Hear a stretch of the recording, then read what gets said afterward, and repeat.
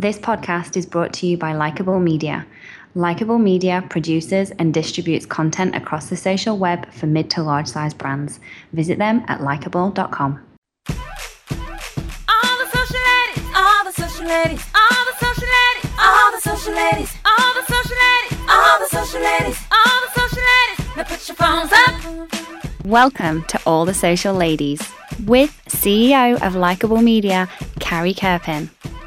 Cause if you're social, then you really should be tweeting this. If you're social, then you really could be leading this. You get mad when people say it's so mysterious. Because you're social, you're a leader and you're serious. Oh, oh, oh, oh, oh, oh, oh, oh, oh, oh, oh, oh, oh, oh, oh, oh.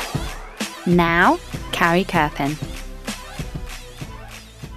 Get ready for insights from a brilliant marketer. Today, I talked to Julie DeLoca, who is the head of Loca Marketing. Her career spans the agency world, the fashion world, the consulting world, and she did it all with really, really smart thinking. Take a listen. Welcome, Julie, to the show. Hi, thanks for having me, and thank you for that fantastic introduction. I am so excited to have you here today, Julie. And, of course, we are longtime friends from The List, which is an incredible women's networking group of these incredible women. All my favorite people. The best, the best. And to get into that group, you really have to have achieved some pretty significant things. You and I always talk about this, sort of like looking at these incredible women and all that they've accomplished. And I'd love to talk about what you've accomplished in your career, because looking at your career, you've had a pretty phenomenal run. So why don't you tell our listeners a little bit about it? I've had sort of a funny career. I feel sometimes a little bit like Al Pacino in The Godfather, like I keep trying to get out of advertising and they keep pulling me back in. Right. But yeah, I started out in the ad agency world way back when. I like to say in the days when there were big budgets and ad agencies were still fun and a tough place for women to work. But I sort of fell into it. I never thought I would be an advertising person. I studied philosophy in college, and then I thought I would travel around the world and write articles for Condé Nast Traveler. And I went for my interview with Condé Nast when I graduated from Colgate, and they said, okay, sit down here and take a typing test. And I said, what? Unless you could type 60 words a minute, you could not get a job at Condé Nast. So I ended up being an intern at Kirschenbaum and Bond and Partners. Wow. Yeah. So you couldn't pass the typing test, so then you went over to Kirschenbaum Bond. And so tell me a little bit about that start and what you did there. Sure. So actually, the woman who had gotten me my interview at Condé Nast also worked with the media department at KMB. And so she said, well, why don't we try this instead? And she introduced me over there.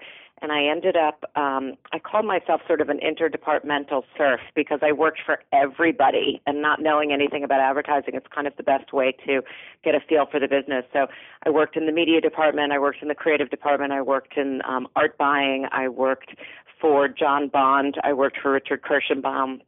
I did things like go out at 2 o'clock in the morning with a team of creatives and spray paint on the streets of New York City a template that said, from here it looks like you could use some new underwear, which was a campaign for Bamboo lingerie at the time.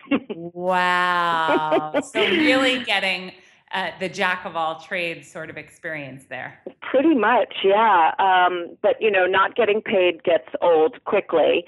So I said, well, I looked at everybody there who was at this small, cool agency, and they had all come from big agencies, and decided I should go and get a real education in advertising. So I got a job as an account executive at Lintas at the time, which on the IBM business. So I worked for 8 guys on computers.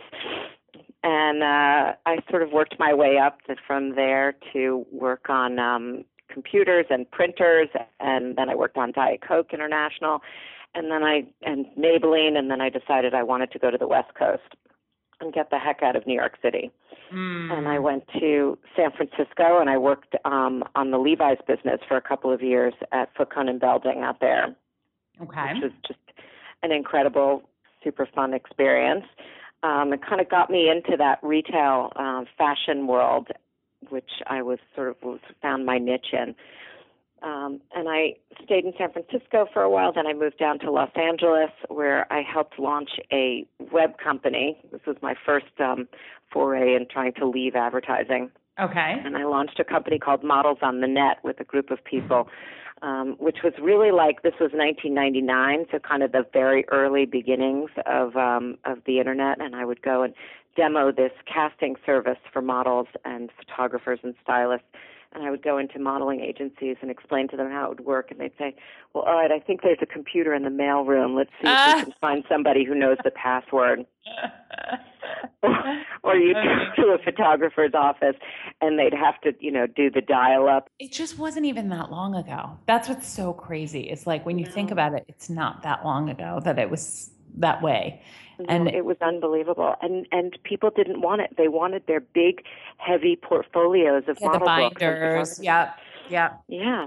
And mailing out cards constantly. And you'd say, but you don't understand. You can save so much time. You can save so much money. You don't have to print all that. You don't have to waste all that paper. And people just didn't want to do it. It was just too soon. Wow.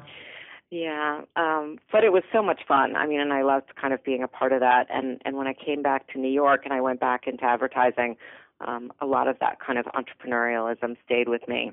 Yes. So I did come back here, and I actually was working with a production company creating content for the web, and that's where I met my husband.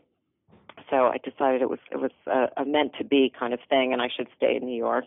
There you go. And yeah, and advertising pulled you back, and New York pulled you back. Both. New York pulled me back, and then I ended up going back into the agency business. At Gotham, working on the Maybelline business there, and then moving on and kind of running their fashion business, which was Liz Claiborne and Aerosols and Redken and some other Maybelline stuff, some other L'Oreal brands, some J&J stuff. And I ended up staying in the agency business for about another 10 years, I guess, until I decided that I wanted to switch over and be on the client side. Wow. So that's after a lot of experience on the agency side. What's the key skill or trait that you need to be successful and grow on the agency side of the business? I think you really need to be able to roll up your sleeves and do just about anything. Yep. I mean, I think fundamentally it's a client service business, and you need to completely immerse yourself in your clients and their business. You need to know their business almost as well or better than they do in some sense. And then you just need to be able to do whatever it takes to make it work. I'll be on a set, and if the client or the talent needs a Starbucks, then I'll go out and get it. It doesn't matter what level you get to. Totally. I think you just kind of learn that you want to take care of everybody on that set. So I think it helps being a working mother. Yeah, because you understand exactly. It's in our blood. So you wanted to go to the brand side then? What happened was I found that as much as I loved what I was doing and I thought that I knew everything about the client's business, I was only doing one piece of it. And it would be very frustrating to see a campaign come out and be, wonderfully received, but not move the needle on the business. And I wanted to have a little bit more control over everything else. And I wanted to really understand how the fashion and retail world worked. And I went to Rebecca Minkoff, and I thought, I am a marketing and branding expert. I've been working in fashion. I can sell all this stuff. I know everything there is to know.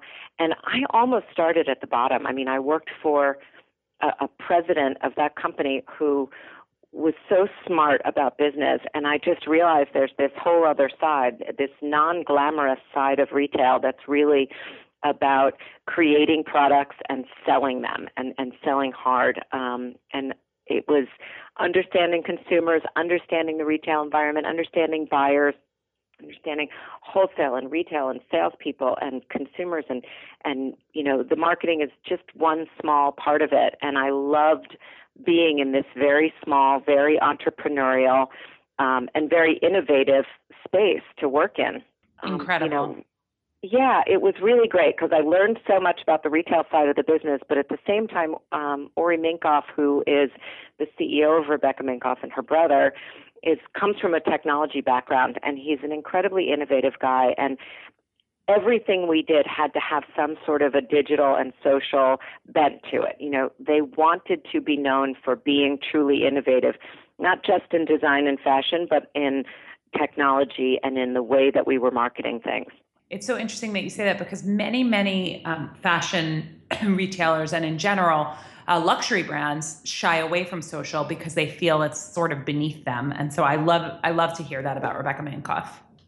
Absolutely. I mean, she was an early adopter of so much social technology at the time, and she is truly her consumer, and she was kind of sharing her own journey as a designer, as a woman, as a mother, with her audience, and they loved it, and they loved seeing that very sort of personal side to her, and I think that helped build the brand so much. I mean, she really did all of her own social media for such a long time, and every once in a while you'll see where she has taken over and her people have left off, because it'll be all about her kids, or it'll be her weekend away, or it'll be her trip through Japan with her family in tow. And I think it really helped her consumers identify with her and love her products even more. And so what was next for you after that?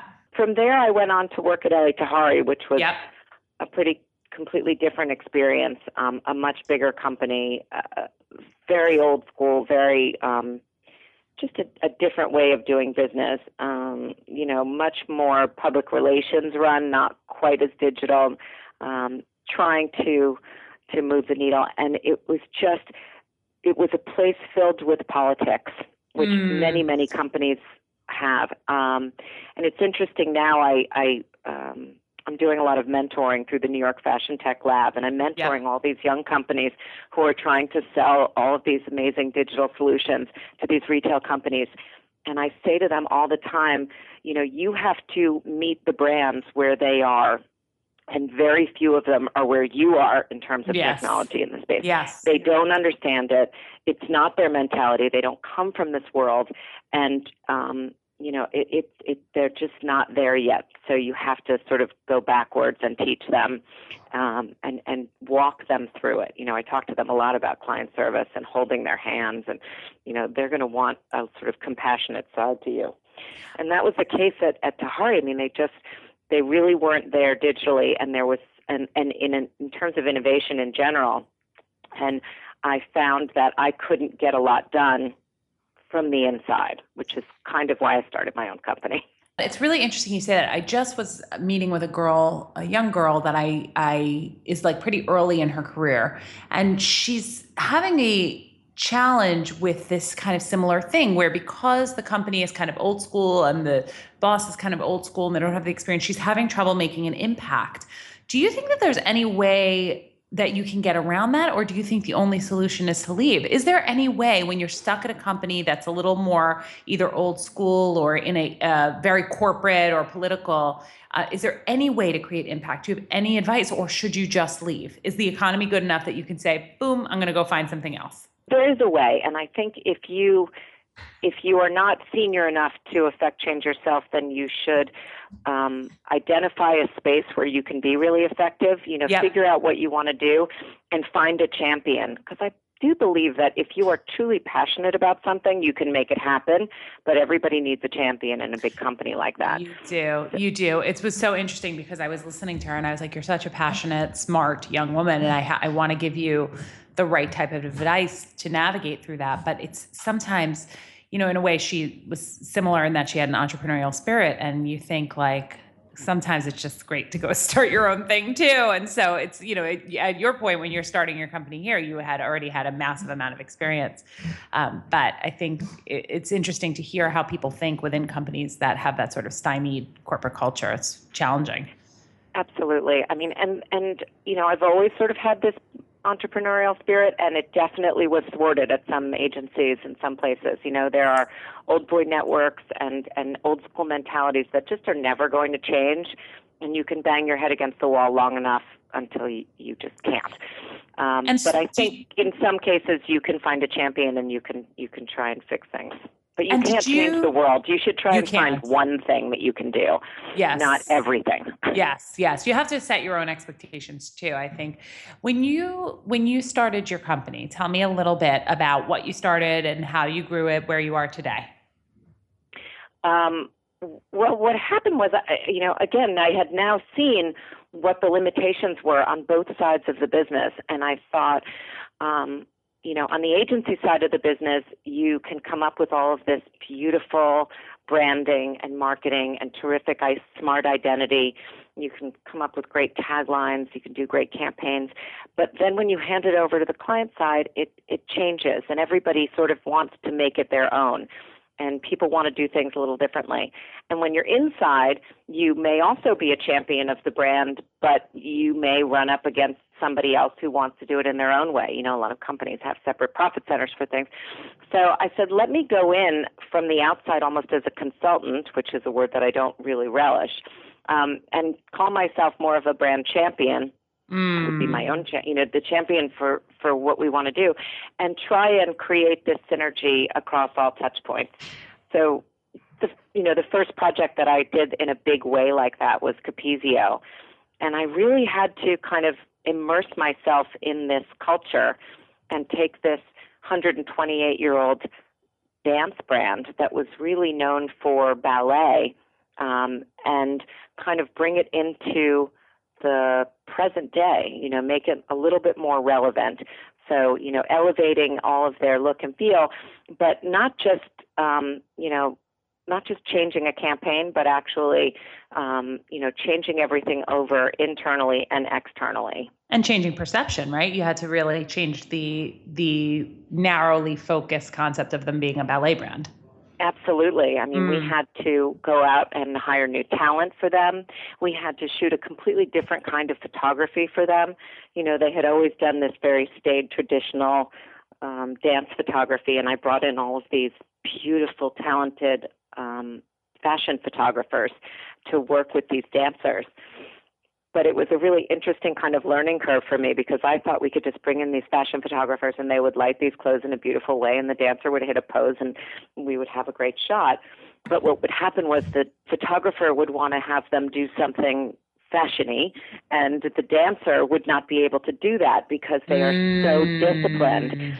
So we had to kind of find a little happy medium between the two, and I ended up having a choreographer on set who I would work with to kind of find that pose or that movement or that look that was really beautiful and stunning, but also technically accurate.